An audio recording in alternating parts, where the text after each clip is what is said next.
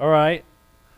Please don't get ahead on the worksheet. I appreciate your eagerness with that. It's going to take us a little while to get into it. That's all right. That's good. I actually was in Richmond, Virginia 2 nights ago on Tuesday night and was able to offer this workshop there at a church called Redemption Hill. And I'm really eager for tonight to try to fix some of those mistakes that I made on Tuesday night, see if I learned some lessons. I saw a young child looking over the worksheet, looking very confused by it, and I wanted to tell him that makes two of us. There's a lot there and a lot to be overwhelmed by, but hopefully it'll be a blessing to us by the end of the night. But in all seriousness, please don't look ahead. I'd like to just chat with you for a little while. So as Jonathan said, my name's Ted. Is it okay that I move this? I remember that it can be feeble at times, a little flimsy. And 1/4 of my life is helping steward the CBR Journal. So the CBR Journal, we actually have a new website, cbrjournal.com. It does a lot better job of telling the story of what God's doing in and through the CBR Journal. But the mission of the CBR Journal is this. It's to help us connect with God through His Word and to help us connect with one another in His Word on a daily basis. And so the vision of, the mission of, the goal of the CBR Journal is to see lots of people connecting with God through His Word and then connecting with one another in His Word. And so with that goal in mind, we've created these workshops to try and help build the numbers of people who are not just reading the Bible and not just trying to figure out how to squeeze another chore into their life. We're writing these workshops in hopes of helping people really connect with God and with one another. And so what we're doing, some of the workshops are not like this one, but this one really addresses a specific challenge that we consistently hear from folks that they encounter when it comes to reading the Bible. And quite honestly, that challenge is trying to figure out how to work their way through the Old Testament. And so if you've been in and around the church for a while, if you've been in and around the Bible for a while, that may resonate with you. It certainly resonates with me. And so what we did is we created this workshop that we call Expectation. So the first thing I'd like to have us do is I'd like to have you help me define expectation and trepidation. I have this problem that I try to alliterate everything, and I also try to make things end in I-O-N. And so trepidation is just it's a bad word for fear. And then on this side of things, anticipation. And on this side, hesitation. I'm not sure where that, I guess that'll be an E. So help me define these words. Help me come up with synonyms for these words, but also help me illustrate these words. So when do you see people experiencing expectation? When do you see people experiencing anticipation? When do you see people experiencing hesitation and trepidation? Does that make sense? What I want is I want to have in your mind's eye real people experiencing these real things so that when we're done, even if a lot of the content tonight is overwhelming or maybe even confusing for you, you could at least say the big idea for the workshop was that I would experience these two things instead of these two things. So I want to get in our mind's eye, I don't know, maybe a child opening a Christmas gift for expectation. Do you see what I'm saying? I'm sorry? A baby coming. Yes, that is trepidation. Amen. What else? Yes, so yeah, a glorious reality coming in the future. Anticipation, excitement. What else? Summer? Which one? Okay, anticipation. Counting down the days. So you can imagine a school-aged person or someone who loves school-aged people, a mom, let's say, getting excited about summer coming. What else?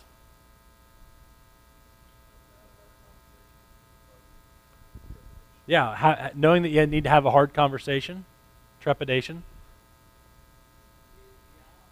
A new job? A little bit of both maybe, right? Yeah, a mixture of both. Good. What else? I had a mom in Richmond say that she has a 7-year-old and a 10-year-old, and they have Busch Garden tickets, and the 10-year-old has ridden all the roller coasters. The 7-year-old is finally getting to that point where they're tall enough to ride roller coasters.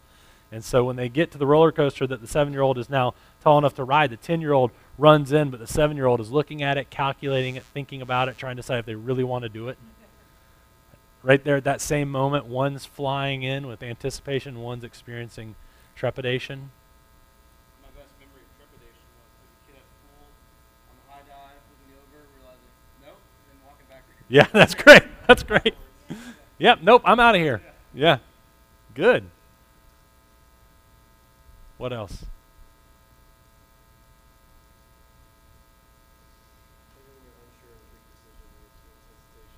Yeah. Yeah. Not sure. About to pull the trigger on a big decision. I spent time on a plane to Huntsville, Alabama a few weeks ago with a young man who actually works for a nonprofit, and this nonprofit goes to third world countries that have experienced war, and they basically clear out a battleground that either has landmines in it or munitions in it that did not explode or whatever. And so basically this gentleman's given his life to try and protect innocent people from the baggage, if you will, the wreckage of war. And so he's explained to me the process, the meticulous, slow process of them in their gear trying to walk through a field, let's say, and trying to figure out where the bombs are. And so he's like, it's very slow. And he was actually going to Huntsville for two reasons. One reason, there's a lot of military personnel in Huntsville, and there's a lot of organizations that serve the military. And he was going there trying to get companies to give them their old technology, their old equipment that they don't use anymore, so that would at least speed up and maybe make them more effective at the mission that they had. But there's a second reason he was going to Huntsville is because he was engaged to a girl in Huntsville, and his fiance was in Huntsville. And so I travel a ton. I have long legs. I can usually walk faster than most people. And I would say to you that this is one of the few people in my life who beat me out of the terminal to where people are standing, because you can imagine the anticipation, having been he was on location for 3 months, hadn't seen her. He was going to get to see her, right? So compare him a couple days earlier, slowly, nervously, with trepidation, walking through an old battlefield, to running forward with expectation and anticipation of seeing the woman he loves. So those are the pictures that I want to get into our minds, okay? And just right off the bat, I just want you to understand that the enemy wants us to experience these things when we think about entering into the Old Testament. And I'm telling you that when we're biblical in our Bible reading, we will experience these things when we enter into the Old Testament. We're going to unpack that tonight, but that's the big idea. If you get confused, if you get bored, if you're like, I'm not even sure he's right, I just want you to know that's the big idea, okay? So here's the second brainstorm for tonight. I really would like for you to keep your eyes off of your paper so that you don't get ahead of where we're trying to go. So let's say this represents the life, death, resurrection, and ascension of Jesus, the cross. Can we all agree that we can let that represent the life, death, okay, good. And let's just say that these are all the events in human history prior to the life, death, resurrection, and ascension of Jesus. Okay? And let's say that these are all the events, you get the point, after. Okay? So then let's say this is sort of Adam and Eve right here. This is sort of still happening. And so let's say, let's use this. Oh, I've already drawn very poorly, and I almost used my finger to fix the problem. So here is what we most commonly refer to as the Old Testament. So this is a reality written by God through humans to help us understand what was going on, what is going on and what was going on in these events. Does that make sense? So the Old Testament was before Jesus, right? But the Old Testament is not the exact same as the historical events before Jesus. But there's a good and faithful representation of these events in the Old Testament. Make sense? Okay? And so then we'll say that right here is the New Testament, and then we'll say that this is the New Testament church. You with me? And here's my question for you. Does the New Testament tell the New Testament church that some things in the Old Testament are ultimately or were ultimately written to lead you to Jesus? That all or everything in the Old Testament was ultimately written to lead you to Jesus? Or that none of the New Testament?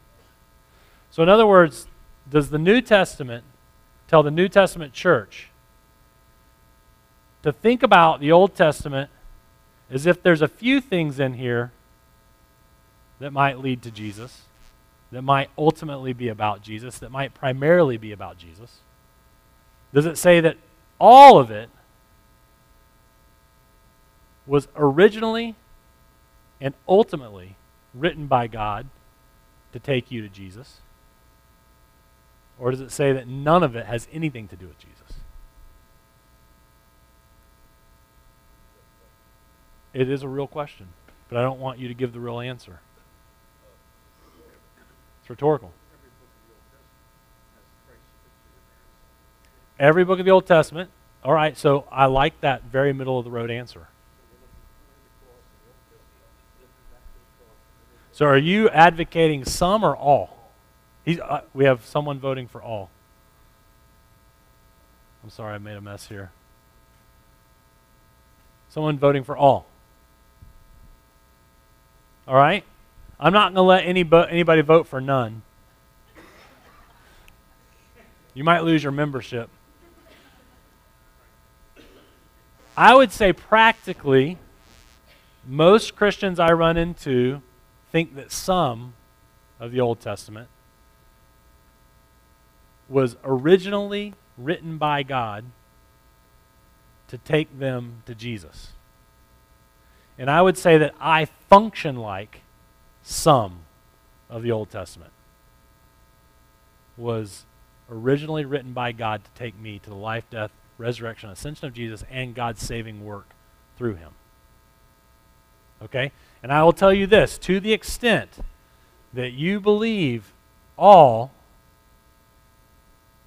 of the Old Testament was written to lead you to the saving work of God through Jesus, you will experience these things when you enter in.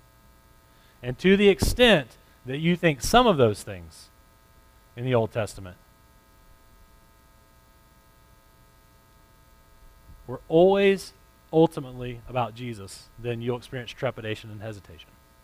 So let's keep talking. These little blue things, these are crosses, okay? So I'll try to write that up here. What are some of the things in the Old Testament you're like, I'm pretty sure that has always been about leading God's people to Jesus? Psalm 2, how so? Yep, I agree. Psalm 2. It's one of those messianic psalms. It's just pretty obvious that God was, so you could say that one right there. We'll just call that Psalm 2. What else? Isaiah 53, the suffering servant. I believe most often quoted passage in the New Testament. I've heard that said. I've not done the research. But at this age, I'm too tired to research anymore, so I'm going to say it's true.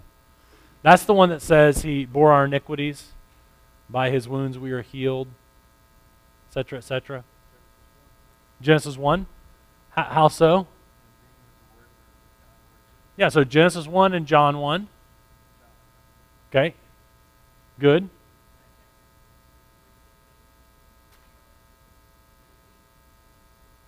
The proto-evangelion, the talking about the seed of the woman would crush the head of the serpent.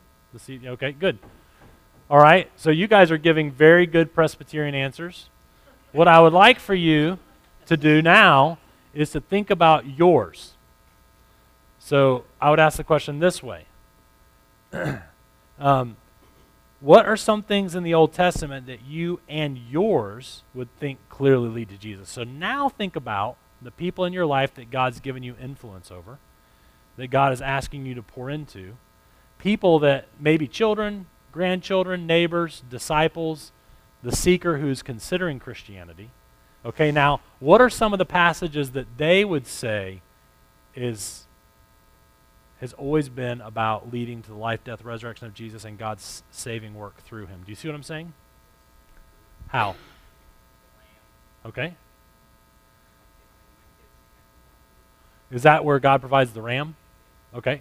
So Abraham, Isaac. Okay, good. Yeah, absolutely. Another popular one would be the prophecy of the virgin birth. So I think that's Isaiah 7. Yeah, okay, good. Yeah, good. Bethlehem. Micah 5. Okay. All right, cool. You get the point now, new color. Let's talk about this question. It's the exact opposite. What are some things in the Old Testament that you and yours, because you would never actually say this because you're good Presbyterians, what are some of the things in the Old Testament that you and yours would hesitate to think clearly lead to Jesus? So we will use, in this instance, a red X. Does that make sense? Levitical laws. I don't know how to spell that, but we'll just say that. Numbers.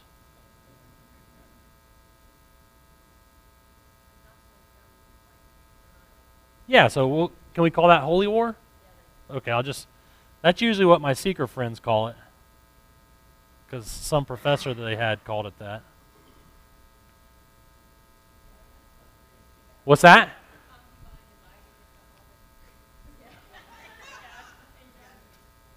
Concubine, divided, that's divided in math. Pieces.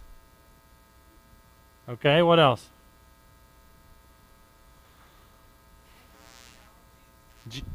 Genealogies, yeah.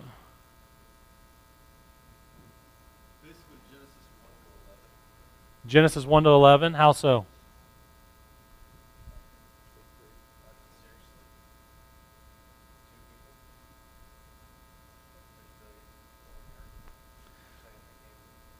Okay. So Genesis 1 to 11. Yeah, good. I got you. I see what you're saying. It's hard for me to imagine that they say that those are human, that's the story of humanity. I'm sorry. Killing all the blood? All the blood and killing. So we'll put that under holy war, smashing babies.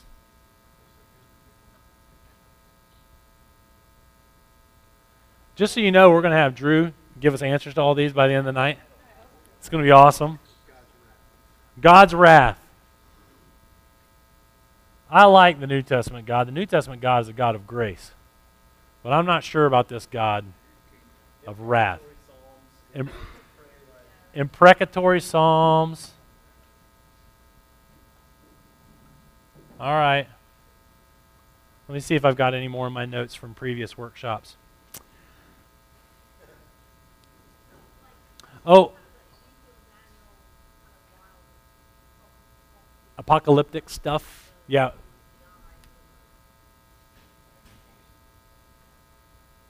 We'll call them the wild prophets.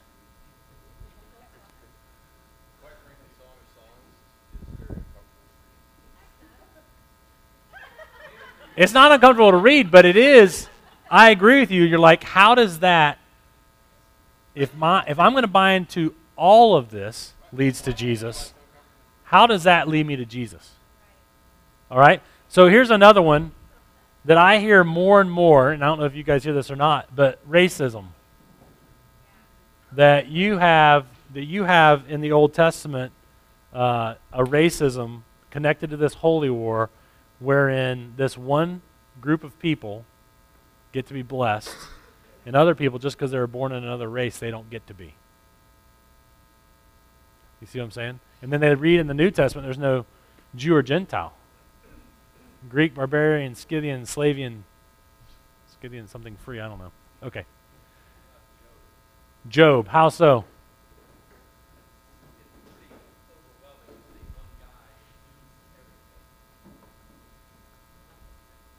It's just overwhelming suffering. Yeah, good, okay.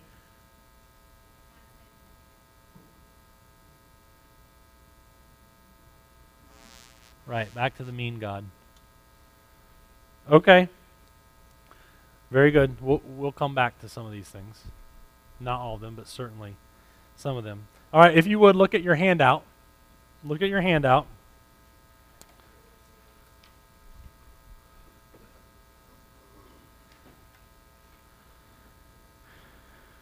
Read with me, not aloud, the big idea. To the extent we understand, remember, and believe the New Testament's paradigm for the Old Testament, to that extent, we experience expectation and anticipation instead of trepidation and hesitation when we read the Old Testament. So, I would say that those three words, understand, remember, and believe, are important.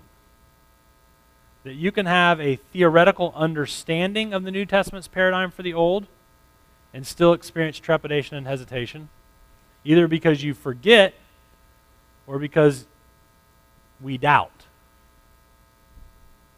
So, but to the extent that we understand, remember, and believe the New Testament's paradigm for the Old, we experience expectation and anticipation instead of trepidation and hesitation when we read the Old Testament. So what I want to do tonight is I want to break the night up into 3 sections with a break after this first section. And in the first section here, I want to talk about the New Testament's overarching paradigm for the Old Testament. What I'm going to do is I'm going to show you quite a few verses in the New Testament that clearly state that all of the Old Testament is about Jesus. Okay?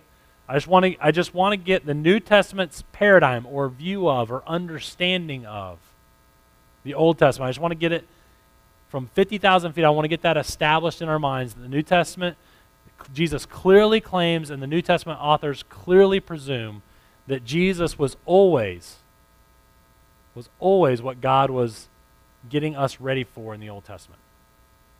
All of the Old Testament.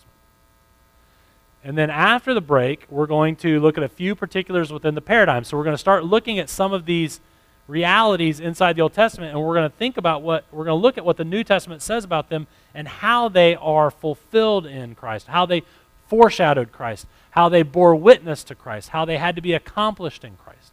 And we of course can't cover everything because we're going to actually learn tonight that everything is about Jesus. We don't have time to cover everything. We have to cover the entire Old Testament, but we want to cover enough particulars for us to say, it is reasonable for me in the future to enter into the Old Testament through the lens of the cross and the perspective of, this is going to first and foremost tell me about Jesus and not myself. So that's a win for me tonight. If at the end of the night you're like, I have some Bible verses I can go to prove that all of this is about Jesus, that I have some examples of some of these in the red and some of these in blue being about Jesus, and it is more reasonable for me to open up the Old Testament with expectation and anticipation than it is trepidation and hesitation. Okay? That's what we're going to try and do tonight. So number one, the New Testament's overarching paradigm for the Old Testament, okay? And this is it. I would say this is the paradigm the New Testament has for the Old Testament. Because the entire Old Testament was ultimately leading to God's saving work through Jesus, the entire Old Testament can always lead us to the salvation we have in Jesus. All right, so we're just going to jump through a lot of verses here. I'm going to try and go quick so it doesn't become boring and so it doesn't become overwhelming, but I just want to show you it's not hard to prove from the New Testament that the New Testament sees the Old Testament as being about Jesus. John 5:39 to 40. Each one of these passages, I want us to answer the question, how do the following passages contribute to the New Testament's overarching paradigm for the Old Testament? So Jesus is speaking, he says he's speaking to the Jews who are seeking to kill him. You search the scriptures because you think that in them you have eternal life. And it is they that bear witness about me, yet you refuse to come to me that you may have life. How does this passage help us understand the New Testament's paradigm for the Old Testament? You understand what I'm asking? He said, what's that? What does he say? All the scriptures bear witness to me. So the Pharisees, the scribes, and the lawyers are the ones who are seeking to kill Jesus. What do we know about their Bible reading practices? Exemplary. They were amazing. They were meticulous. They were very strict. They would spend hours a day in the scriptures. And Jesus says to them, you are searching the scriptures because you're trying to find life in the scriptures. So either in their searching, they thought they were going to earn life, or they thought they were going to uncover something in the Old Testament that they weren't obeying yet that would eventually, through obedience, give them life. But they were scouring every nook and cranny of the scriptures. And Jesus says, anytime you're in the scriptures, you should run to me because they point to me. They bear witness to me. They're all about me. See that all-encompassing language? Do you see that what we're calling here overarching paradigm for the Old Testament? Luke 24, 25 to 27 and 32. I'll just read this because I think this is a familiar passage. And Jesus, said to them, the two going to Emmaus, O foolish ones, and slow of heart to believe all that the prophets have spoken. Was it not necessary that the Christ should suffer these things and enter into his glory? And beginning with Moses and all the prophets, he interpreted to them in all the scriptures the things concerning himself.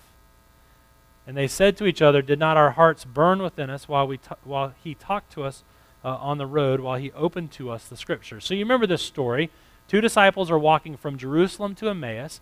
Jesus has been crucified. The women have come back to the disciples and said, the tomb is empty. They're dismayed, they're sad, they're confused. Their shoulders are down, their chins are on their chest. Jesus comes up to them to talk to them. He somehow makes it to where they can't recognize him. And he's asking them, why are you so upset? And they tell him why they're upset. And he says this. He says, you're foolish. You're slow of heart to believe all that the prophets have spoken. And then, as I've already read, he says, was it not necessary that the Christ should suffer these things and enter into his glory? So the question is, how does this passage contribute to the New Testament's overarching paradigm for the Old Testament?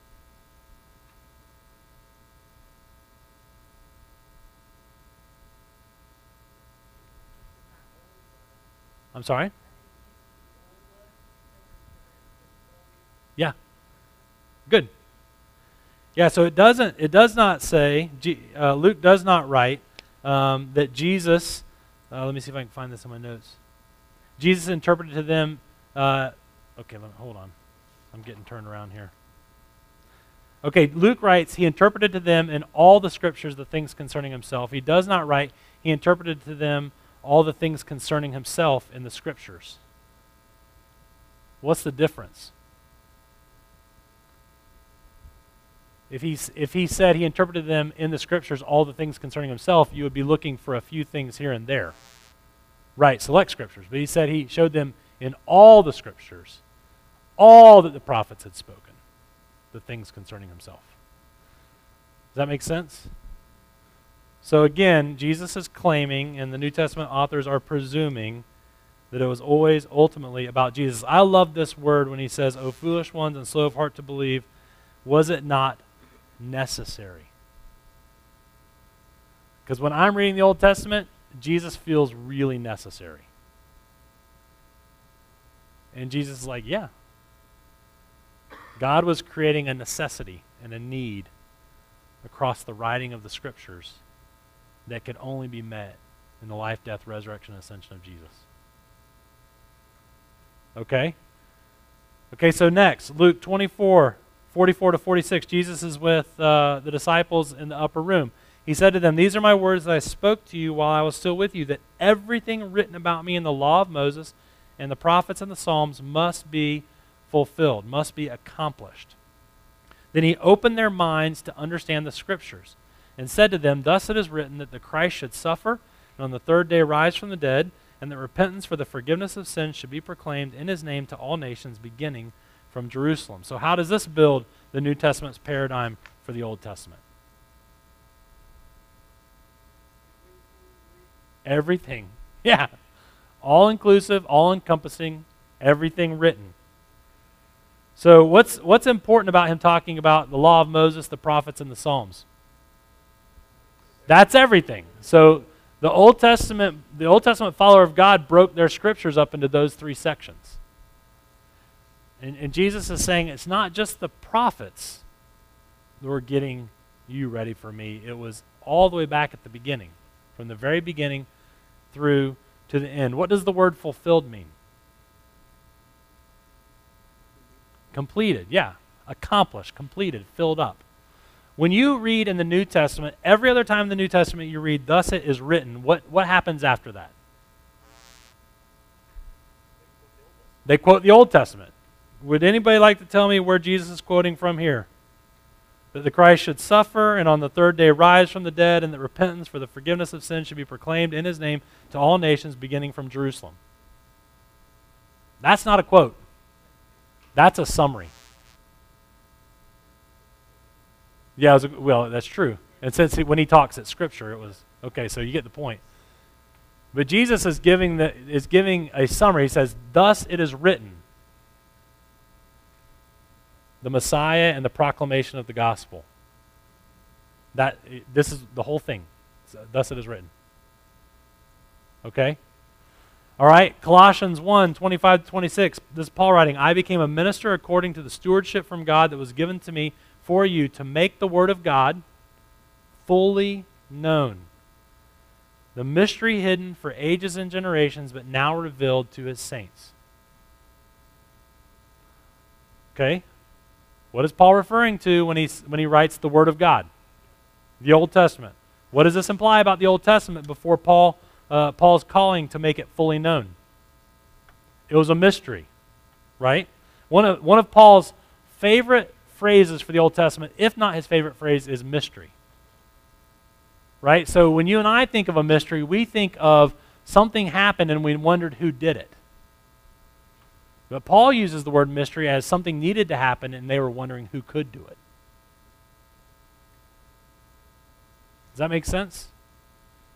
So it's not that something happened and it's a mystery because we're wondering who did it. It's that something needs to happen and there's this tension growing of who could possibly do it. And Paul is saying that this cannot be fully known apart from the life, death, resurrection, and ascension of Jesus. That God did not, in 300 BC, hold a council to figure out what to do with the mess known as the Old Testament. God did not, at 300 BC, say, what a mess. Does anybody have a good idea how to make sense of this thing? Everybody take a couple hundred years off. We'll meet back together in a couple hundred years. We'll try and figure this thing out. Right? That God was the entire time making Jesus necessary. That God was the entire time screaming Jesus' name. That God was the entire time creating this yearning for, this longing for, this need of, this expectation of Jesus. That's what he was doing the whole time. And that now, when we look back on the Old Testament, through the lens of the cross, we can actually fully know what's going on. But prior to that, it could not be fully known.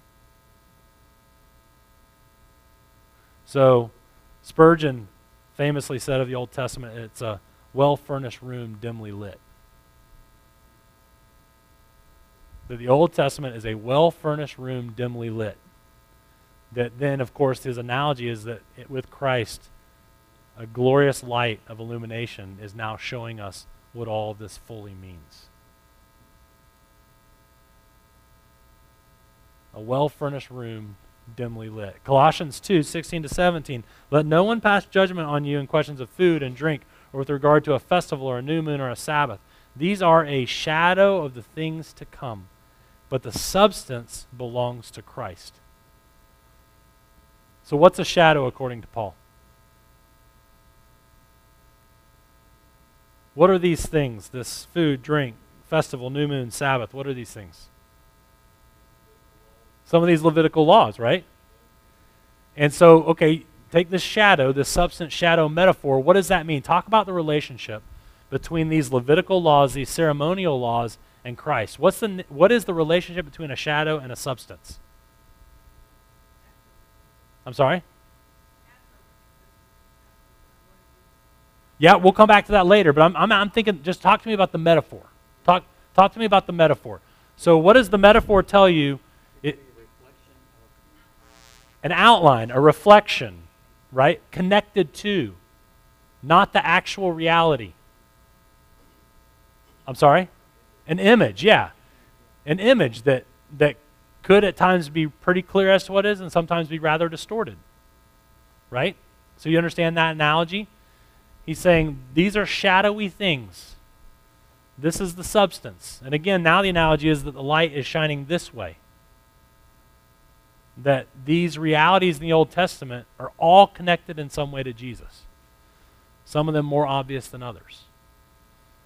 But once the substance comes, the shadow gives way. Right? Okay? I give you an additional list of New Testament passages that teach that the entire Old Testament was always about God saving his people through Jesus. You can go and read through those on your own time. You will see the New Testament authors not quoting a passage in the Old Testament, right? Not referencing a figure in the Old Testament, but referencing either an entire section of the Old Testament or the whole Old Testament and just presuming that it was always about Jesus. All right, 2 Timothy 3, 14 and 15. Are you guys okay? The cookies will be here in like 5 minutes or 10. But as for you, Paul, writing to Timothy, continue in what you have learned and have firmly believed, knowing from whom you learned it, Grandma Lois and Mama Eunice, and how from childhood you have been acquainted with the sacred writings. Okay, what are the sacred writings? I'm sorry? The Old Testament, right. So at this point, when Paul is writing Timothy, some New Testament books have been written. But he's not talking about those. He's talking about the ones he was acquainted with in his childhood, which could not possibly be the Gospel of Mark or Galatians or Colossians. It has to be the Old Testament. Look what he says about the Old Testament, which are able to make you wise for salvation through faith in Christ Jesus. And does he say, stop reading the Old Testament because I've now written you a letter that will one day be the New Testament? And does he say, stop reading the Old Testament, read the Gospel of Mark? No, he says, continue on. Continue on in what? All of this. Because if this is all you have to explain Jesus to you, you have about 10% of what God wants to tell you. Footnotes. Yeah, footnotes according to Richard. The key that unlocks the house. Does that make sense? Okay, Romans 15:4. Do you guys think I'm lying when I say the New Testament says the entire Old Testament was always ultimately about Jesus? I'm not lying. Romans 15:4, for whatever. So in 15:3, Paul quotes the Old Testament, okay? You can go read the passage yourself. The purpose tonight is not to unpack that passage and to think through what Paul was writing primarily to the church. We're looking at his presupposition in verse 4. He says, whatever was written. Talk about broad, all-encompassing language, right? Whatever was written in former days was written for our instruction, that through endurance and through the encouragement of the Scripture we might have hope. Peter says this too. Peter said that the prophets knew they were writing to us. That Peter passage that I gave you, 1 Peter 1, 10 to 12. That's pretty outrageous, really, that Paul says, whatever was written in former days. And he uses language for the age before Christ. That was written for our instruction. And most of us don't think the Old Testament is a place for encouragement and hope. Isn't that fascinating? He said, this is the place of endurance, encouragement, and hope. If you understand that it was always being written by God to make a big deal about Jesus. That God's purpose was always to make the gospel glorious and rich and beautiful. Okay, so here we go. The first of two diagrams, the first of two visuals. This one, I think, simpler than the next. Number one, so find the one on the box. Because Jesus claims and the New Testament authors presume. Number two, that the entire Old Testament was ultimately leading to God's saving work in Jesus. Number three, the New Testament church can enter into the Old Testament with the expectation and anticipation that we will primarily be led to the salvation we now have in Jesus. You know how they say it to communicators, tell them what you're going to say, tell them, and then tell them what you told them? This picture is me telling you what I told you. So reflect. The New Testament does not presume that the Old Testament was a failed endeavor, nor an agenda now on hold, nor an idea that was made obsolete by the incarnation of Jesus. The New Testament teaches that the Old Testament was ultimately about Jesus, was ultimately written by God to point to Jesus, was always to be fulfilled by Jesus, and can only ever be understood in light of Jesus. So we violate God's purpose for the Old Testament when we try to apply it to our lives apart from Jesus and the gospel.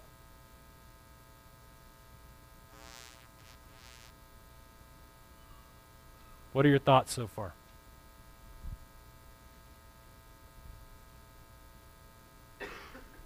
Do we have thoughts?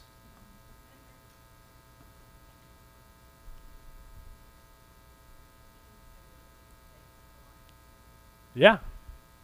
Sure. She said, sure changes how you look at something like David and Goliath. So what about those churches they say they are New Testament churches? Rather they have a label and say we are a New Testament churches rather than. At first I thought you were accusing me of such thing. How would I hear that? No, yeah, absolutely, yeah. What? That's what the question was. Well, I feel sorry for them. I feel sorry. Look what they're missing. Yeah. So, certainly there are folks out there who would say none of the Old Testament was primarily written to lead us to Jesus. And most people would say some of the Old Testament was written to primarily lead us to Jesus. But I'm just telling you that if you want to enter in with expectation and anticipation, you just might as well believe what the Bible says, which is all of it. I'm sorry, sir, you were going to say something? You use the word New Testament church. That's almost a misnomer. Sure. So why do we use the word New Testament church? Or are we not in church that encompasses the whole scripture? We are. But just because, in the same way that the New Testament talks about the New Age. Yeah, so I would just say the church in the New Testament age. Yeah. Yeah, I mean, I would just say that on this side of Jesus, I wasn't trying to, I would just say church. I heard that. That's almost become it's like the church is the bride. If we're going to set something on this side, Right. just as you say the bride. Sure. You know, just the New Testament church always seems to reflect. We don't even go back there anymore. We just stay up here. Mm-hmm. I've heard preachers say that. Yeah. I say, cool. We missed the whole count. Recently, a really popular preacher said that Yes. in Atlanta. Yes. They boast and say they are living by grace, but they forget it because they don't want to live it by law. Right. In the Old Testament. Right. Good. And so what I would say is, I would say that when we come back from the break, we're going to address some of those realities, and we're going to see what the New Testament says about the law. We're going to see what the New Testament says about sacrifices. We're going to see what the New Testament says about wrath. Okay? So you could go about this two ways. There's another really important person in my life. She's not quite as important as me, but she should be. That's my wife. And that was confession. And I said to her, this is really what I want to do in the workshop. I want to show them from 50,000 feet what the New Testament says, and then I also want to show them some particular examples from the New Testament. And she said, you should start with the particular examples and then tell them about the paradigm. And that's because that's how she approaches life. Like, I think if I were to show you 30 times that the New Testament says this is about Jesus, eventually you'd have to say, okay, I think the whole thing's about Jesus. Right? But instead, I decided to tell you the whole thing's about Jesus. And we're going to talk about some particular things the New Testament specifically teaches about Jesus through the Old Testament. And then again, my hope is that when you leave tonight, you will never, ever come this way into the Old Testament. You'll always come this way through the cross. And your number one question will not be, well, I'll just say what your number one question will be. What does this tell me about Jesus? Because I promise you that's a more enjoyable and biblically accurate way to read David and Goliath.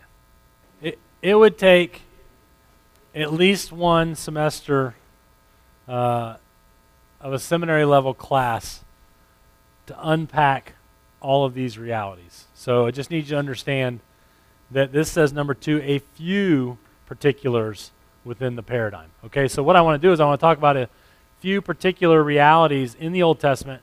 I want to talk about what the New Testament says about those realities and how they find their fulfillment in, or how they are met in, or how they point to or bear witness to Jesus. So if you are here waiting for one of these realities to be talked about tonight, I can't necessarily promise you that we're going to be able to get to that, but I can promise you that Drew or Jonathan or some of the other elders, some of the other teachers, Ashley, they would probably love to hang out with you and talk about those things more.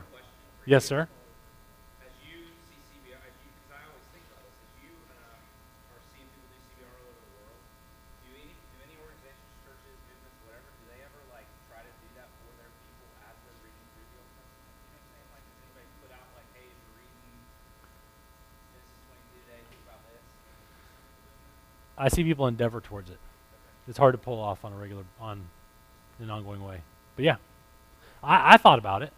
Yeah. Like if I hit the lotto and I could do just CBR Journal, I could get a day ahead of everyone in India and do that. And Yeah, so how you read, think about this?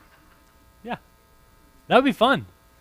But basically what I would do is I would get my ESV study Bible and just say what they said, and I would put that in there. So I might as well just tell people to buy the ESV study Bible. Being able to get that information to everybody, where do you go to, where does everybody go? I mean, whether it's social media or some kind of website. I think it's just a matter of time. I think there is a potential solution. So I think it's potential, unrealized potential. Okay, so the moral law. What do I mean when I say the moral law? So now we're talking about realities. So what I want to do is I want to pick some really big particulars. Let's say that this whole area right here is the quote moral law in the Old Testament. What do I mean by that? It starts with it's summarized in the 10 Commandments. Yeah, so when I say moral law, I don't mean the laws that are just pertaining to Israel as a country.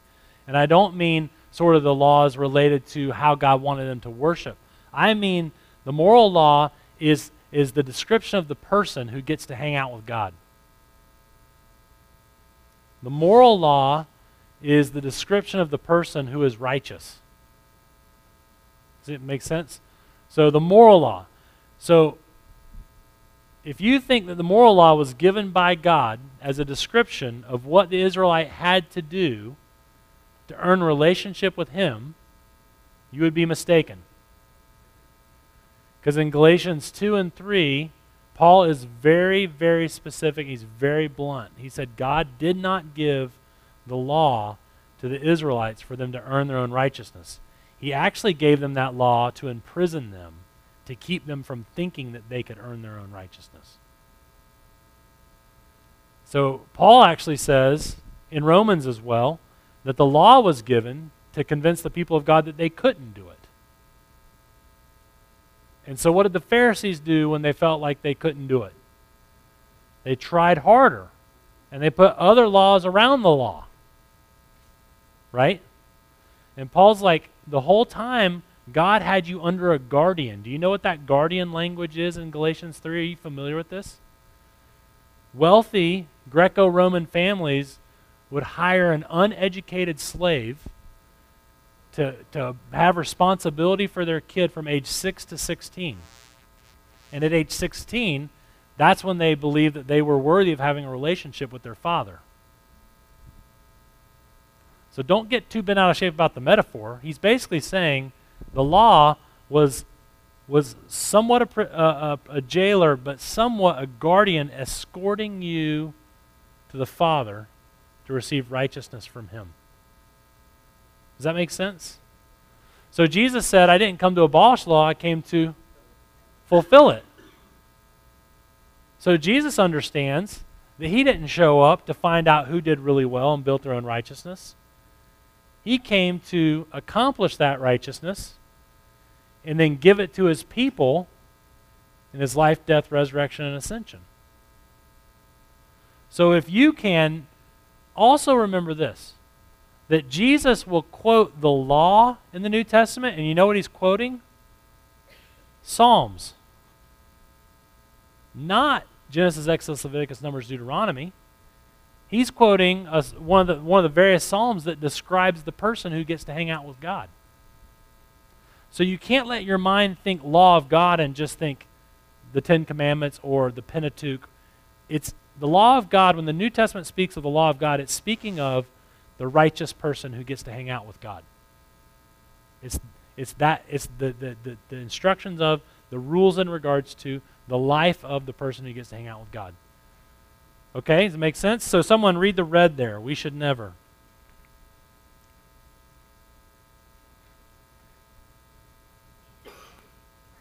Yes, ma'am, please.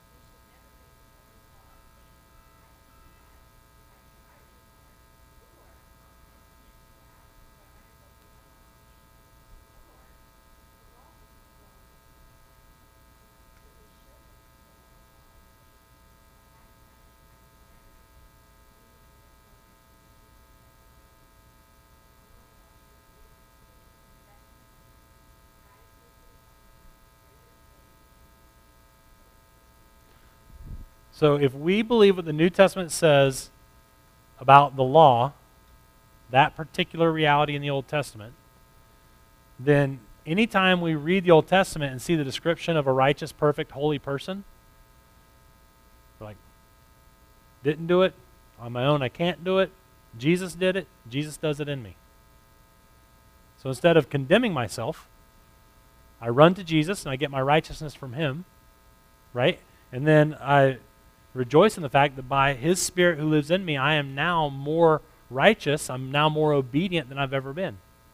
I'm now more like the person who gets to hang out with the Father, with God, okay?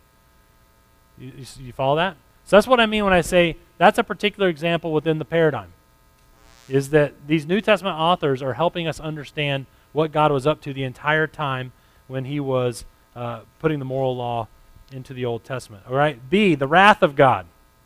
What do I mean by wrath? That was good. That was a good sound effect.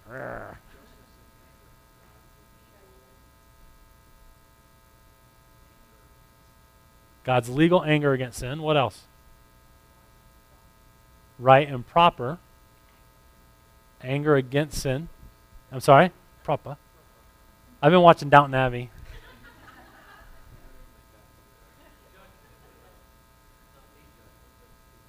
It's his judgment, right? Yeah, okay, good. So, in the Old Testament, God's wrath, from the Israelites' perspective, seemed to come and go. His wrath, his judgment, his anger in response to sin would be on them, then withdrawn from them, with the threat of returning to them. So if you kind of just read through the Old Testament, you're like, is God mad right now or not? I can't really tell. Because sometimes he's mad and sometimes he's not. So like Psalm 83, 3-5 is an example of this. Listen to this. You withdrew all your wrath. You turned from your hot anger. Restore us again, O God of our salvation, and put away your indignation toward us. Will you be angry with us forever? Will you prolong your anger to all generations? You see that? The psalmist is saying, I remember a time when we were under your wrath, but you took it away. And now we're under it again, and we're wondering, are we going to be under your wrath forever? Does that make sense? So the wrath of God is God's hatred for sin. It's God's judgment for sin. It's the part of God that's related to his holiness that eradicates evil. And the Israelites knew that there were seasons where they were under it and seasons where they weren't. Okay? So that being said, according to the New Testament, Jesus is the propitiation for our sins. Said differently, Jesus is the satisfaction of God's just and awful wrath for our sins. So I gave you 5 references there. All of them use this word for propitiation. Propitiation is different from atonement in this way. Atonement is something that happened in the Old Testament that suspended God's wrath. Propitiation is something in the New Testament that is the satisfaction of God's wrath. So what would the Israelites do to get God to remove his wrath from them? Kill an animal. Sacrifice, right? But that did not do away with God's wrath. It just suspended God's wrath. Right? But in Christ, God's wrath has been poured out, absorbed, satisfied, dealt with, so that now God cannot treat you with wrath. He would be wrong to be angry with you for your sin, because he got angry with Jesus on the cross. And so when you begin to realize what the New Testament is saying in regards to propitiation, you can now enter into the Old Testament through the cross, and let's say this is how much of the Old Testament is about wrath. You can look at all that and say, I love it that my God hates evil.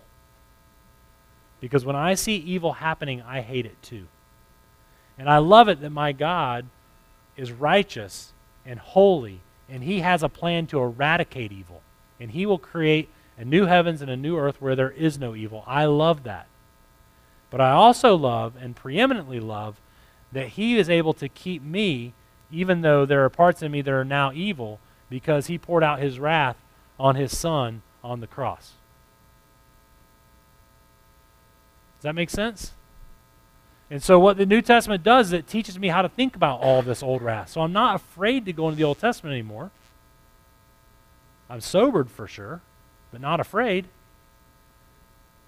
But whenever I see God's holy and awesome and praiseworthy wrath, I don't run back to the New Testament and say, this is a God over here that doesn't have wrath. I run back to Jesus and I say, this God still has wrath for everyone who hasn't hidden themselves in Jesus. And I need to go tell my neighbors who are currently under the wrath of God to run to Jesus. Because it's not an Old Testament God and a New Testament God. It's the same God who has created a way for you and I to be with him by the righteousness of Christ. Through the life, death, resurrection, and ascension of Christ. So it says here, related. The tension created by a God that is unabashedly just and merciful. So when God introduces himself to Moses, this is what he says. This is Exodus 36 or 34. The Lord passed before Moses and proclaimed, the Lord, a God merciful and gracious, slow to anger, and abounding in steadfast love and faithfulness. Listen to this. Keeping steadfast love for thousands, forgiving iniquity and transgression and sin, but who will by no means clear the guilty. You're like, well, which is it? Forgiveness or not? I'm confused. So the two words said of God more often than any other two words in the Old Testament are steadfast love and faithfulness. Steadfast love is grace and mercy. Faithfulness is promise keeper, more often than not saying he will keep his promises to punish evil. You're like, hold on a second. Those two are opposed to each other. Which is it? Is he going to be gracious? Or is he going to punish evil? Amen. But mercy triumphs over judgment at the cross. Okay? So then, another related, the so-called holy wars in the Old Testament. The holy wars in the Old Testament, as uncomfortable as it is, and as lamentable as it is, the holy wars of the Old Testament are all about God's wrath. So I can't give you an explanation for holy war that makes you okay, like, oh, let's go dancing now. But I can help you tie it back into wrath, where you do want a God that does hate evil and does something about it, but you also love the God who absorbed the Father's wrath for you. So here are just some quick thoughts on holy war, okay? Things to remember when you come across the geopolitical violence of the Old Testament. You ready? And this is primarily for you and yours, the yours people, the people you're trying to pour into. Number one, it was clearly God doing the fighting. So when you see holy war in the Old Testament, you see God doing the fighting. Where did Pharaoh's army get wiped out? The Red Sea. What did the Israelites have to do with that? Run! Right? The circumcision at Gilgal, Joshua 5. You remember that? We're going to cross over into the Promised Land, and we can see right there is Jericho. And before we go and fight them, we're going to put all of our men on their backs, and completely incapacitate them for 7 to 10 days, circumcising them without any anesthesia. No wonder all they could do in chapter 6 is walk around Jericho a few times. I call that the run walk at Jericho. Like, what happened with Gideon's army in Judges 7? He kept reducing it, because who's going to do the fighting? The Lord's going to do it. Why? Because he is a God of wrath. Period. Paul in the New Testament summarizes a large part of the holy war in the Old Testament this way. After destroying 7 nations in the land of Canaan, God gave them their land as an inheritance. Who destroyed them? God destroyed them. 2, it was clearly God punishing sinners for pride, idolatry, unbelief, injustice, and oppression. Do you know what ordinarily is the last refrain in the Old Testament when holy war is about to happen? They're sacrificing their children. That God would say, their evil has come into my presence. I can see their idolatry. I can see their oppression. I can see their evil, and they're sacrificing their children. And he's like, that's it. We must eradicate the evil. 3rd, Israel was not about ethnicity, but worship, faith, and the fear of God. The Old Testament presumed that non-Jews could and would join Israel. So don't make the mistake and think it's racism to say that it was about Jewish people and non-Jewish people. It was about Israelites and non-Israelites. And Israelites were identified by circumcision. So that's why Egyptians fled with them and joined the people of God. Okay, so it was God fighting. It was God doing something about oppression and evil. It was not about ethnicity. It was about worship. And then you have to remember that Israel was on the receiving end of holy war. When did that happen? The Assyrians, the Babylonians, the north against the south.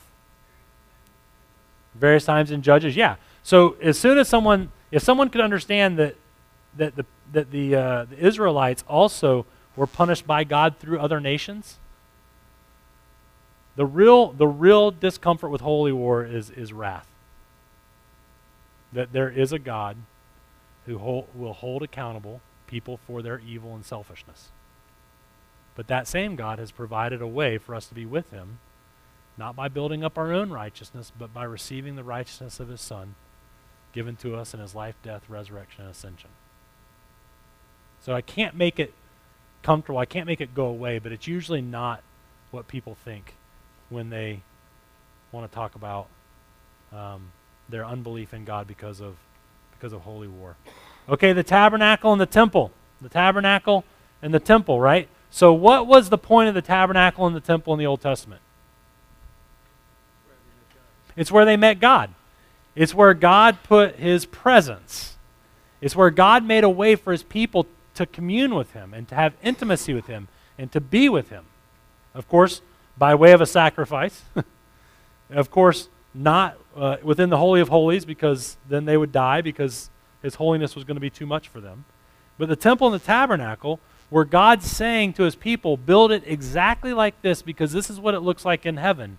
And so I want my people to know what it's like to be in my heavenly presence.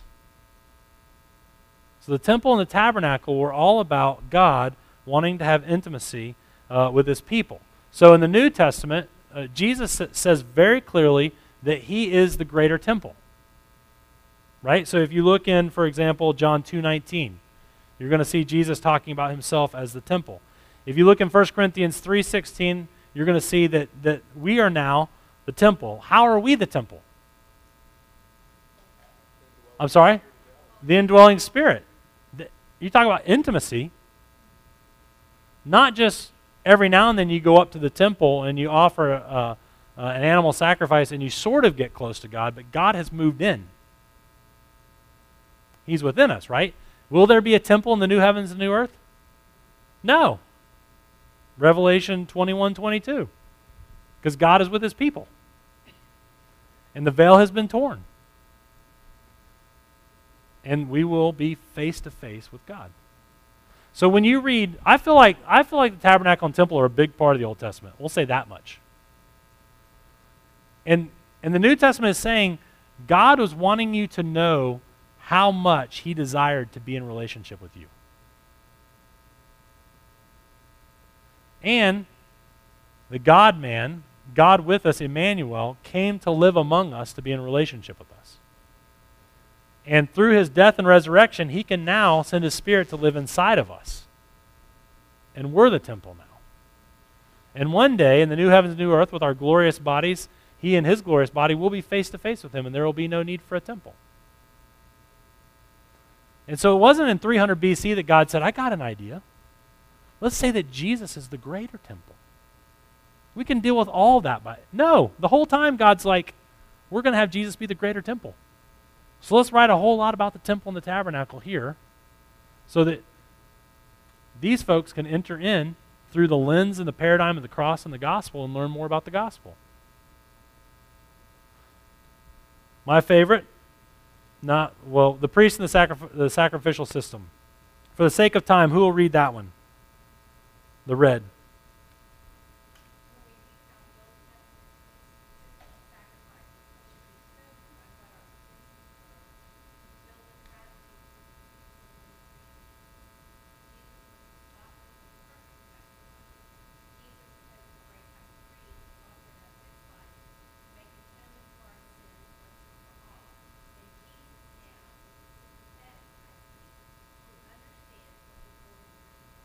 So all that red there is written out of Hebrews 4 to 10, John 1:29, Ephesians 5:2, and many others.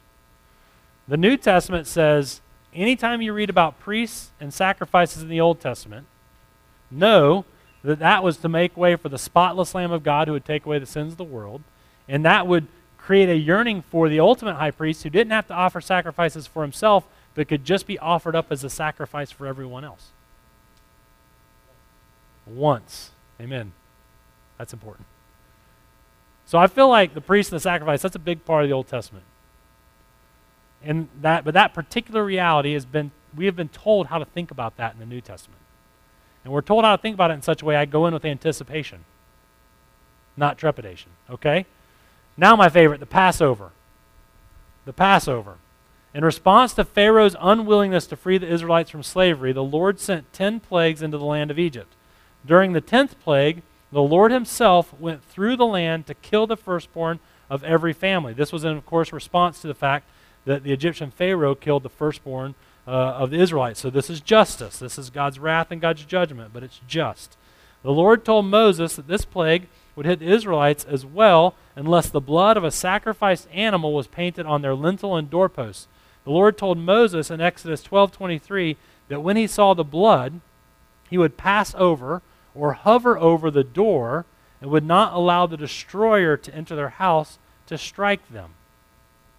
So when you and I hear the word Passover, because we watched an animated film called Prince of Egypt, we tend to think of Passover being a big jump, where this wispy little spirit sees blood on the doorpost and jumps over the house and passes over the house.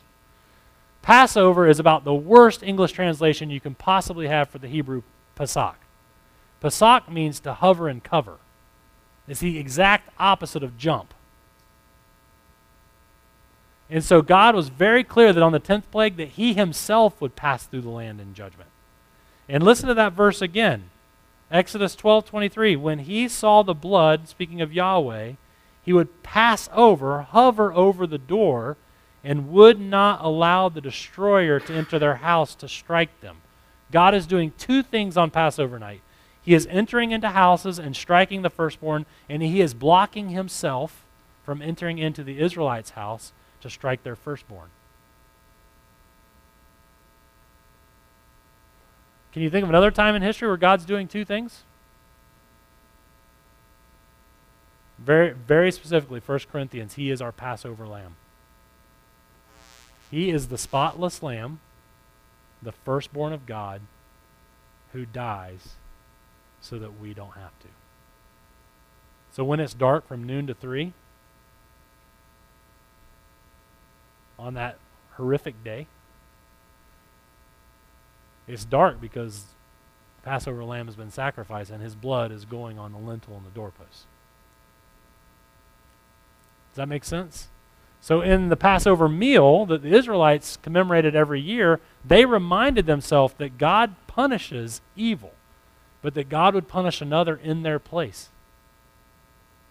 And then, of course, in the New Testament, we find out the one that God punishes is himself. So whenever you see the Passover in the Old Testament, as a Christian, you are not violating the Old Testament by entering into the Old Testament through the cross. You're honoring God's design. Entering in with the lens of the cross, expecting to learn more about the gospel. All right, Jesus as the greater and better. The New Testament speaks of Jesus as the greater and better when referencing characters in the Old Testament. As the greater and better, Jesus provided perfection where every Old Testament figure failed in contrast to him, and he provided superiority where every Old Testament figure did well and foreshadowed him. So can you think of some of the things in the New Testament that says Jesus is the greater and better than this Old Testament reality?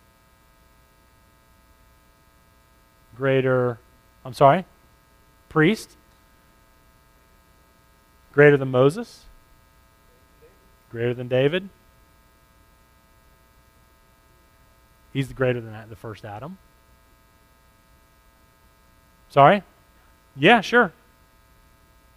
He's the better temple, right? He is the better priest, the better sacrifice, the better Jacob, the better Solomon, the better Jonah. So if you just stop and listen to how often the New Testament says he's greater and better, that is giving you a paradigm for reading about all of these people in the Old Testament. That when they do well, I don't say, man, I hope I can be like them. They were in that way doing well to foreshadow the one who would always do well. And when they blew it, they were making me ready for the one who would never blow it. We don't go in the Old Testament and say, be like that person. We go in the Old Testament and say, be like the better. Does that make sense? So basically, this is just another way in which the New Testament is telling me how to enter into the Old Testament, to make it about what Jesus did, is doing, and will do, and not about what I have done, am doing, or have to do. Okay? So now, we have 5 minutes. We did not get to all of these by any means, because I had already printed the material. Is there one that the class would like to work through on their own?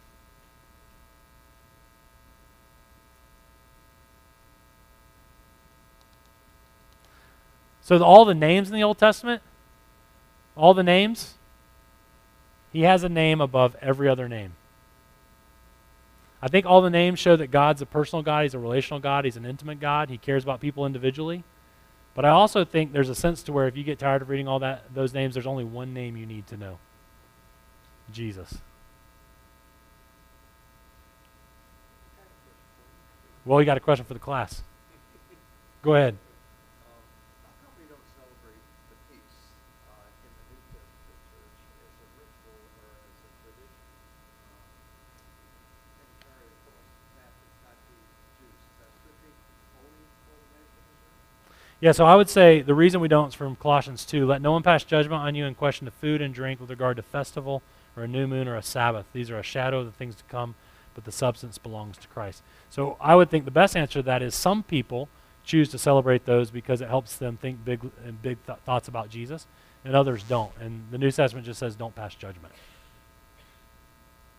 Good question. The class will answer the next one.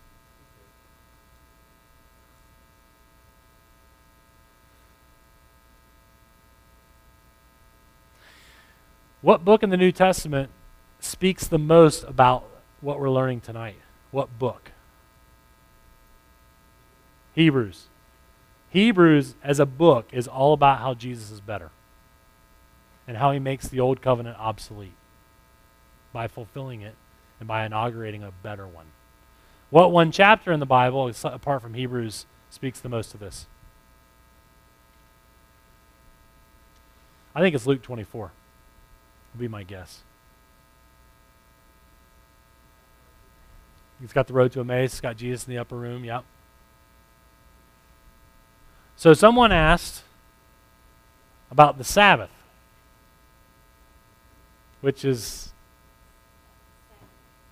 what? Right. Well, it is Saturday. And so I would say that's a very, very complicated conversation. I would say this, to the extent, whatever the Ten Commandments meant when it said remember the Sabbath and keep it holy, Jesus did that.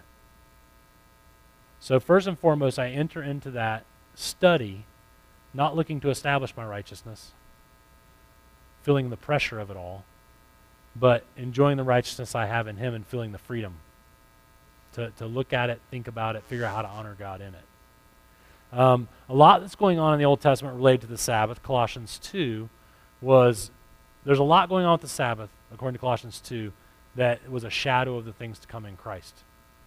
So in the way in which the Sabbath was spoken of in the ceremonial law, that is how to worship God, that's been fulfilled in Christ.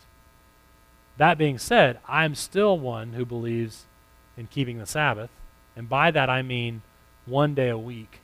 And I go back to Genesis and the creation ordinance where God rested on the seventh day. So because the New Testament church worshiped on Sunday, I don't think it has to be a particular day. That's where Paul talks about some value one day as more than another. So I don't think it has to be Saturday, but I would highly recommend that we ask, what did Jesus do on Saturday? And how do I do that 1 day a week in my life? Does that make sense? So that's a very complicated topic and hotly debated. You could ask Jonathan and... For a question, but if you do that Sabbath for a religion way, we call also a religious view to see Sabbath. But if you say you choose 1 day, you pick Sabbath, and you do it religiously, it became part of the law. Yeah, absolutely. So it can become for me a way in which I'm earning my righteousness, which is unbelief, which is disgusting to God. But it could be that now with Christ in me, he is making me to want the righteousness of God. And to the extent that Sabbath is a part of that righteousness, I want it. Not to earn his approval, but because I have his approval. Not to earn life, but to enjoy the life he's given me. So yeah, absolutely. Everything we do that is good can be something that we're doing to get God to love us, or it can be us doing it because God loves us. And that's where the motives of the heart come in. And that's where we have to be thinking through what's driving me. We have to think about our emotions. Our emotions will tell us what's driving us. And then we have to live in community and let other people say, you're driven right now. That doesn't feel human. That doesn't feel loving. That doesn't feel faithful. That feels like works righteousness to me. So, good. Great point. That's such a thin line you just... Sure. Because we're always susceptible to fall back into works Absolutely. instead of grace. Absolutely. Absolutely. Yep. That's why all of life is repentance. I mean, that's why even as believers, all of life is repentance. Because it's not just the bad things you do, it's the good things you do for the bad reasons.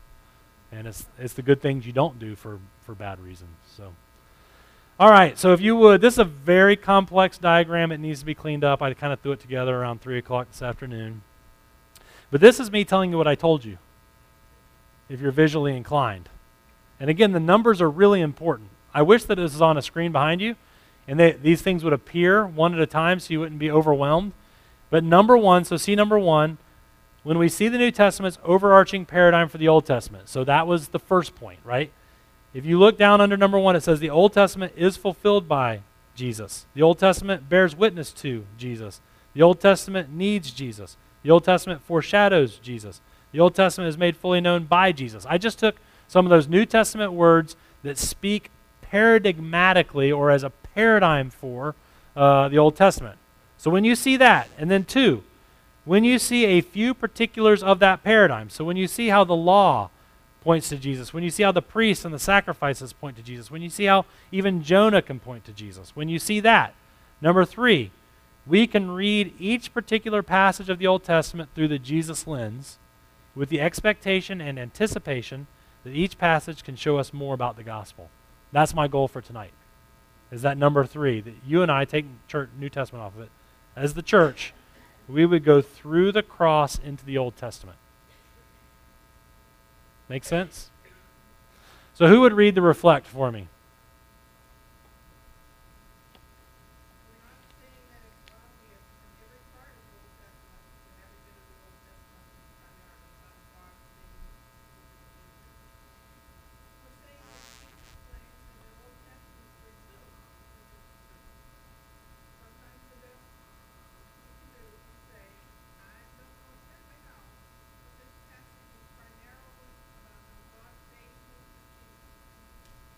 Sound good?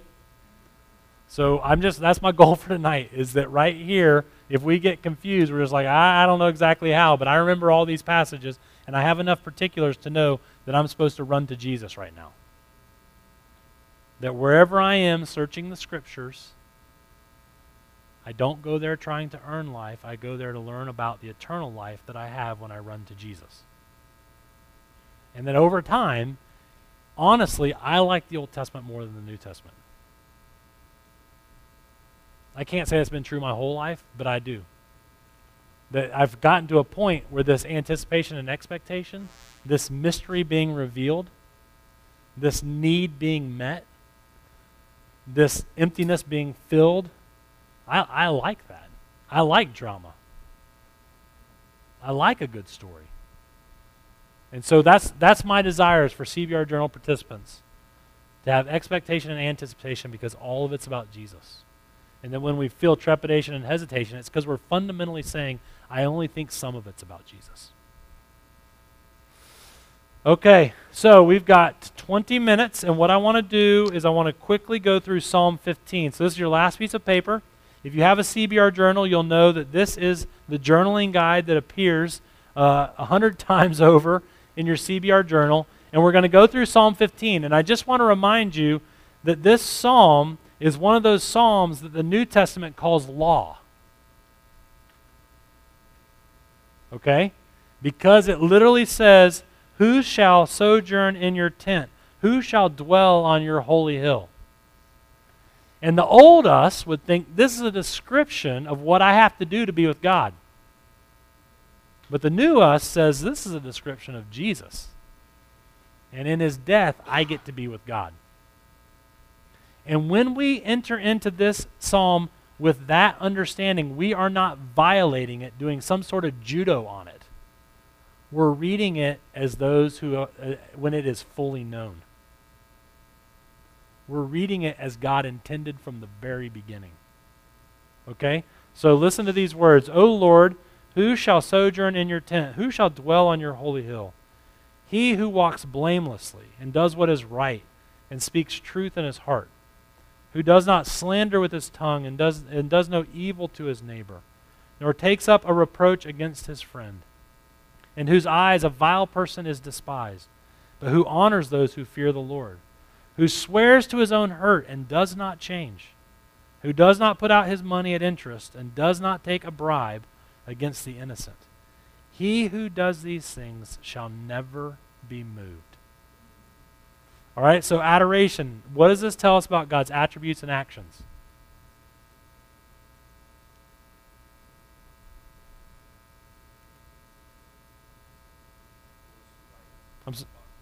Yeah, no, I want you to talk. We're going to talk and write. We're short on time. Sorry. I'm sorry? Yeah, so he's holy. So this description is of the individual who gets to be with him because he is all of these things. Good, so go ahead. Keep going. He's holy. Truthful. He's exalted on a hill. He's also on the move. Sojourn in your tent. So he is transcendent and immanent. Yeah, so what's that? He's hospitable. He likes people. He likes people.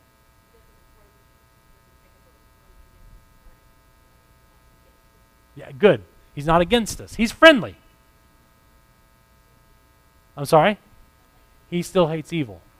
Yeah, he still hates. Here's some tension. I'm sorry? He's truthful, yes. What about once you're in his presence, you will not be moved? He binds the strong man. Not one can be plucked out of his hand. You're in an unshakable kingdom. That once you're in union with him, you cannot be separated from him. Right? All right, confession. How does this convict us of sin? Where shall we start? He's truthful. I'm not. I'm guilty. I'm not blameless. I slander. I do take up a reproach against a friend. I'm sorry? Easily moved. Good. Okay, what about this one? Speaks truth in his heart. Anyone here lie to themselves? Me. Yeah. Isn't that fascinating? What else? Does not put out his money at interest? Yikes.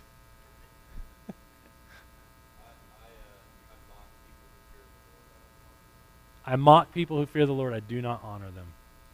I think that it's better. There are moments in my life where I think it would be better to live like the world until Jesus comes back and then get to be in heaven. So I fundamentally believe it would be better to be, there are times in my life where I'm like, it'd be better to be sort of be away from God and not having to obey his commands. Because when the devil lies to me, I think his commands are burdensome and not life. Okay? Thanksgiving. How does this tell you about Jesus' salvation of you, past, present, and future?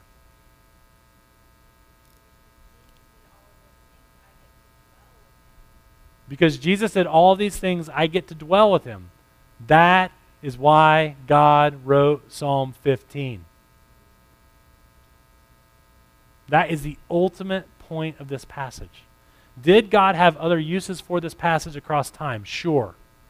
But right now in the Holy Scriptures, it's included in the Holy Scriptures to tell you about the gospel. So this is a beautiful list of Jesus. Where do you see, so now Matthew, Mark, Luke, and John, where do you see Jesus behaving like this description? You see what I'm asking?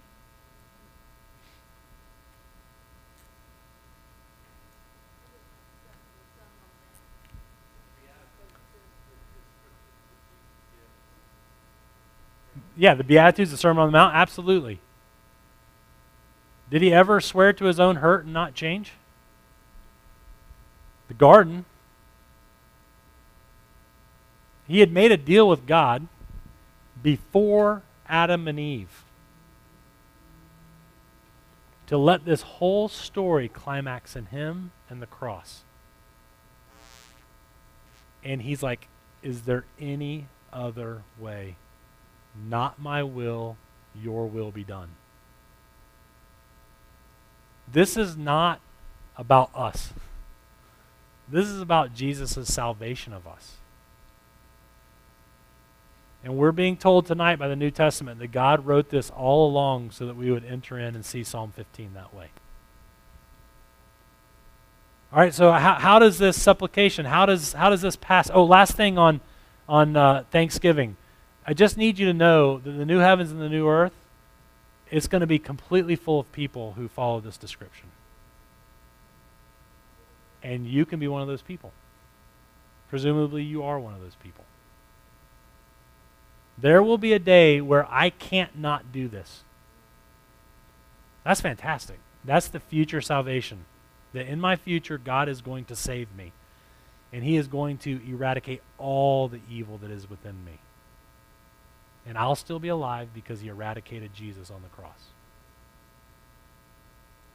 All right, supplication. What one thing in here just inflames your imagination and gets you excited about what God's doing in your life? Because God's doing this in you. What one thing gets you excited? I look forward to not lying to myself anymore. Because I tell myself all the time I'm unworthy. I tell myself all the time, I tell my wife as a joke, but it's sort of not a joke. It sure does look fun being a Christian. Because like she has more peace than me and stuff. Because I get anxiety from believing the lies I tell myself. That God can't control the future. God can't provide. He's done really good for 43 years, but I don't think he can handle the next 43. So the thought of speaking truth in my own heart, that is very attractive to me.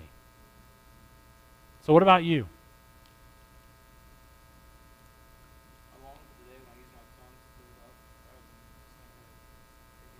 I long for the day I use my tongue to build up instead of slander and tear down.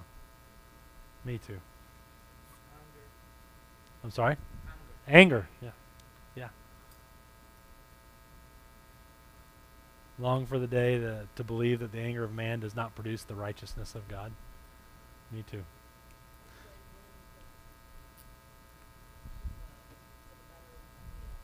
A willingness to be hurt for the better of someone else.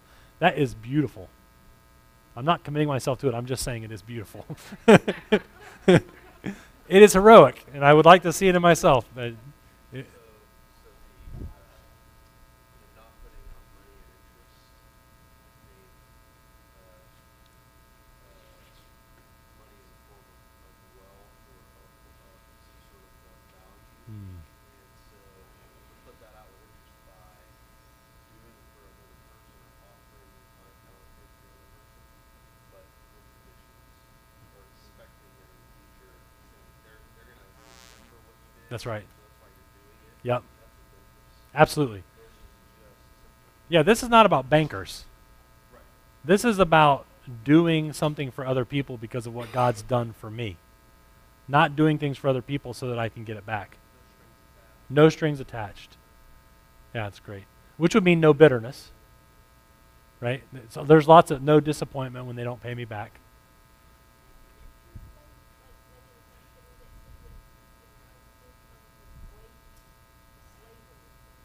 Yes. Absolutely. Absolutely. That's right. Absolutely. Yeah, part of the good news, and that's what's going on in the supplication box, is it's not just Christ for me, it's Christ in me. That's right. So Christ for me is the thanksgiving, right? And then the Christ in me is supplication. It's reasonable for me to now daydream about being this person. Now, the trick is that I grow through repentance. So in this moment, I'm not presumptive. I'm honest, but I'm hopeful. So that's repentance and faith. They go together. So repentance without faith is very cynical. Faith without repentance is pointless. What do you need faith for? But repentance and faith together, that's the place where we live. Christ for me, Christ in me. So good thought. Okay, so what time are we supposed to be done? Are we done? I can't remember. Oh gosh, we got 17 minutes. Okay. What's that? Q&A for Jonathan. I'm just kidding. So, I would like to ask you this. What tools or what resources are you aware of that have helped you grow in this reality through your Christianity? This is obviously not the first time you all have encountered this idea. Sometimes I do speak in environments where this is like a whole new idea for people. That's not the case here. So my question would be, what tools and resources has God used in your life to shape you in this? Yes, ma'am.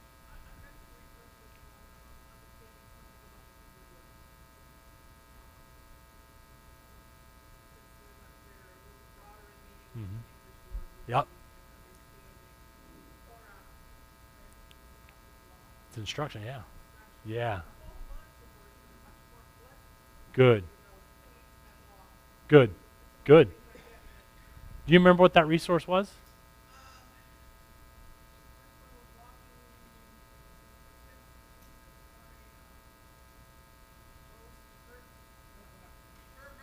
Cool. Okay.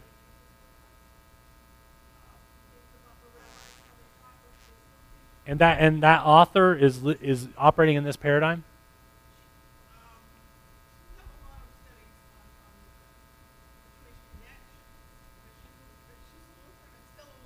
Gotcha.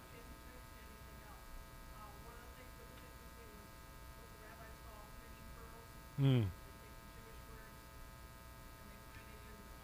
Yeah.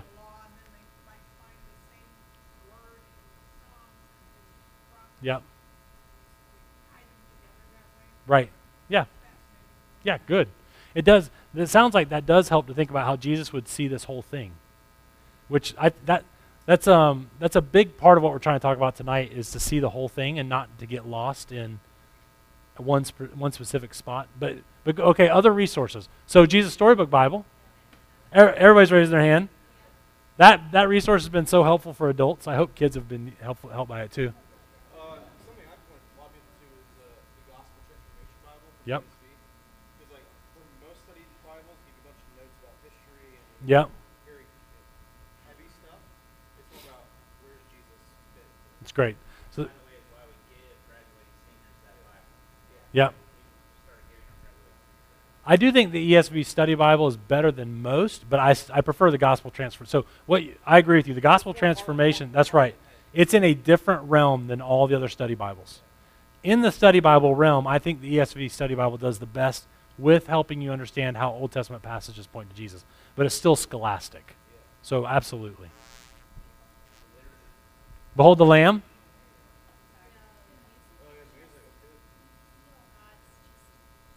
Is that Andrew Peterson? Yeah, okay. That's cool. Behold the Lamb. So some songs by Andrew Peterson that can help you, not just with this paradigm, but help you worship Jesus. What were you going to say over here? Something? I was just going to say our weekly liturgy. Yes. We really are doing on the CBR every Sunday. We pray ACTS every Sunday. So we're Cool. Yeah, and I would say the preaching here, undoubtedly, is a Christ-centered preaching. So when in the Old Testament, I'm assuming that this is true. If not, I'll tell the presbytery. But I'm assuming that you're getting a regular example of how to go faithfully from the Old Testament to Jesus, right? Good, yeah. Don't go to a church where that's not happening.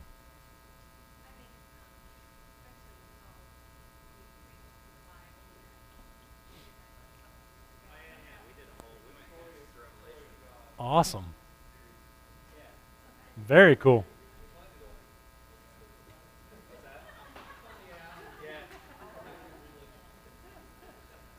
Awesome.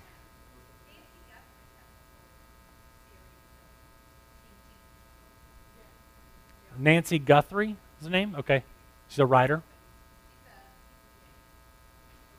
Okay, cool. Very cool. Okay. Yeah. Sure. Absolutely. So the Person of Jesus is a Bible study that looks at episodes in the life of Christ, but obviously because of where Christ fits in redemptive history, it has sections in it where it goes back and explains things, helps you understand how Christ fulfills them. All right? Last thing from me. I think I've told you guys this, but with this whole anticipation, hesitation, expectation, trepidation, did I tell you about when we had a dog? No, it didn't last long. That's a very sad story. I'll have to tell you another time. But the kids would have a week assigned to them of when they were supposed to just monitor the backyard for droppings. And whenever it was Gigi's turn, she was the youngest. She did not do a very good job. So can you imagine the kids going into the backyard knowing that Gentry hadn't done her chore? Can you see them? Can you visualize them? Yeah. Trust me, they were tiptoeing. There was fear. There was hesitation. It's like, I really want to go get my bike from the garage, but who knows what I'm going to run into. Right? So that's what the enemy does to us when we think about the Old Testament as some of it's about Jesus. There's some stuff in there I'd like to get to, but I got to tiptoe around and be careful that I don't run into something that I don't want to step in. Right?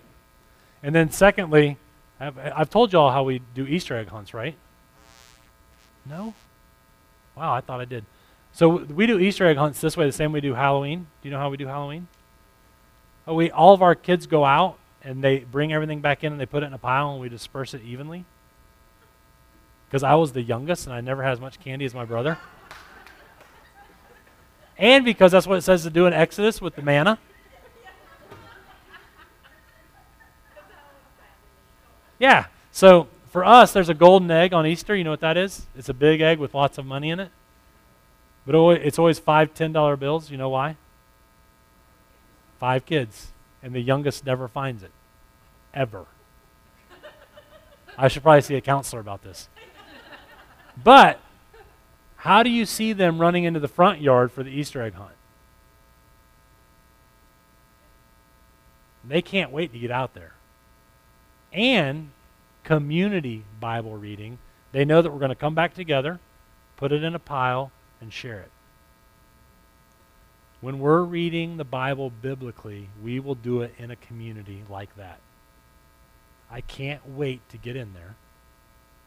That it's going to tell me more about my Savior and my gospel, and his gospel, and it's going to be better in community. Tonight, Psalm 15 was better because we listened to one another. And we know more about each other. And we know more about Jesus because we did it together. That's the whole goal of the Community Bible Reading Journal is intimacy with God through his word, intimacy with one another in his word. All right, let's pray. Gracious God and Heavenly Father, we do thank you so much that the hero of the Bible is Jesus. And that you have not, there's no question. If we just stop and read what you've written, you have clearly told us that he's the hero. And you have clearly said that all of it is primarily about him and how he has saved us, how he is saving us, and how he will save us. But we also thank you that there's some mystery. We also thank you that there's depth to it. We also thank you that there are parts that we're still coming to understand at this point in our life, and when we understand them, Jesus is better, and Jesus is richer, and Jesus is more glorious and gracious than he was the day before. We thank you that he is the point, and once we get that, that's all that matters. And we also thank you that each and every day you show us more about how you love us so well in Christ. Would you open our eyes to see more of your gospel in your scriptures? Would you give us an insatiable appetite that you satisfy with the gospel? I do pray for my friends at Redeemer Winter Haven that they would be connecting with you through your word, and they would be connecting with one another in your word. It's in Christ's name that I pray these things. Amen. Yeah, thank you.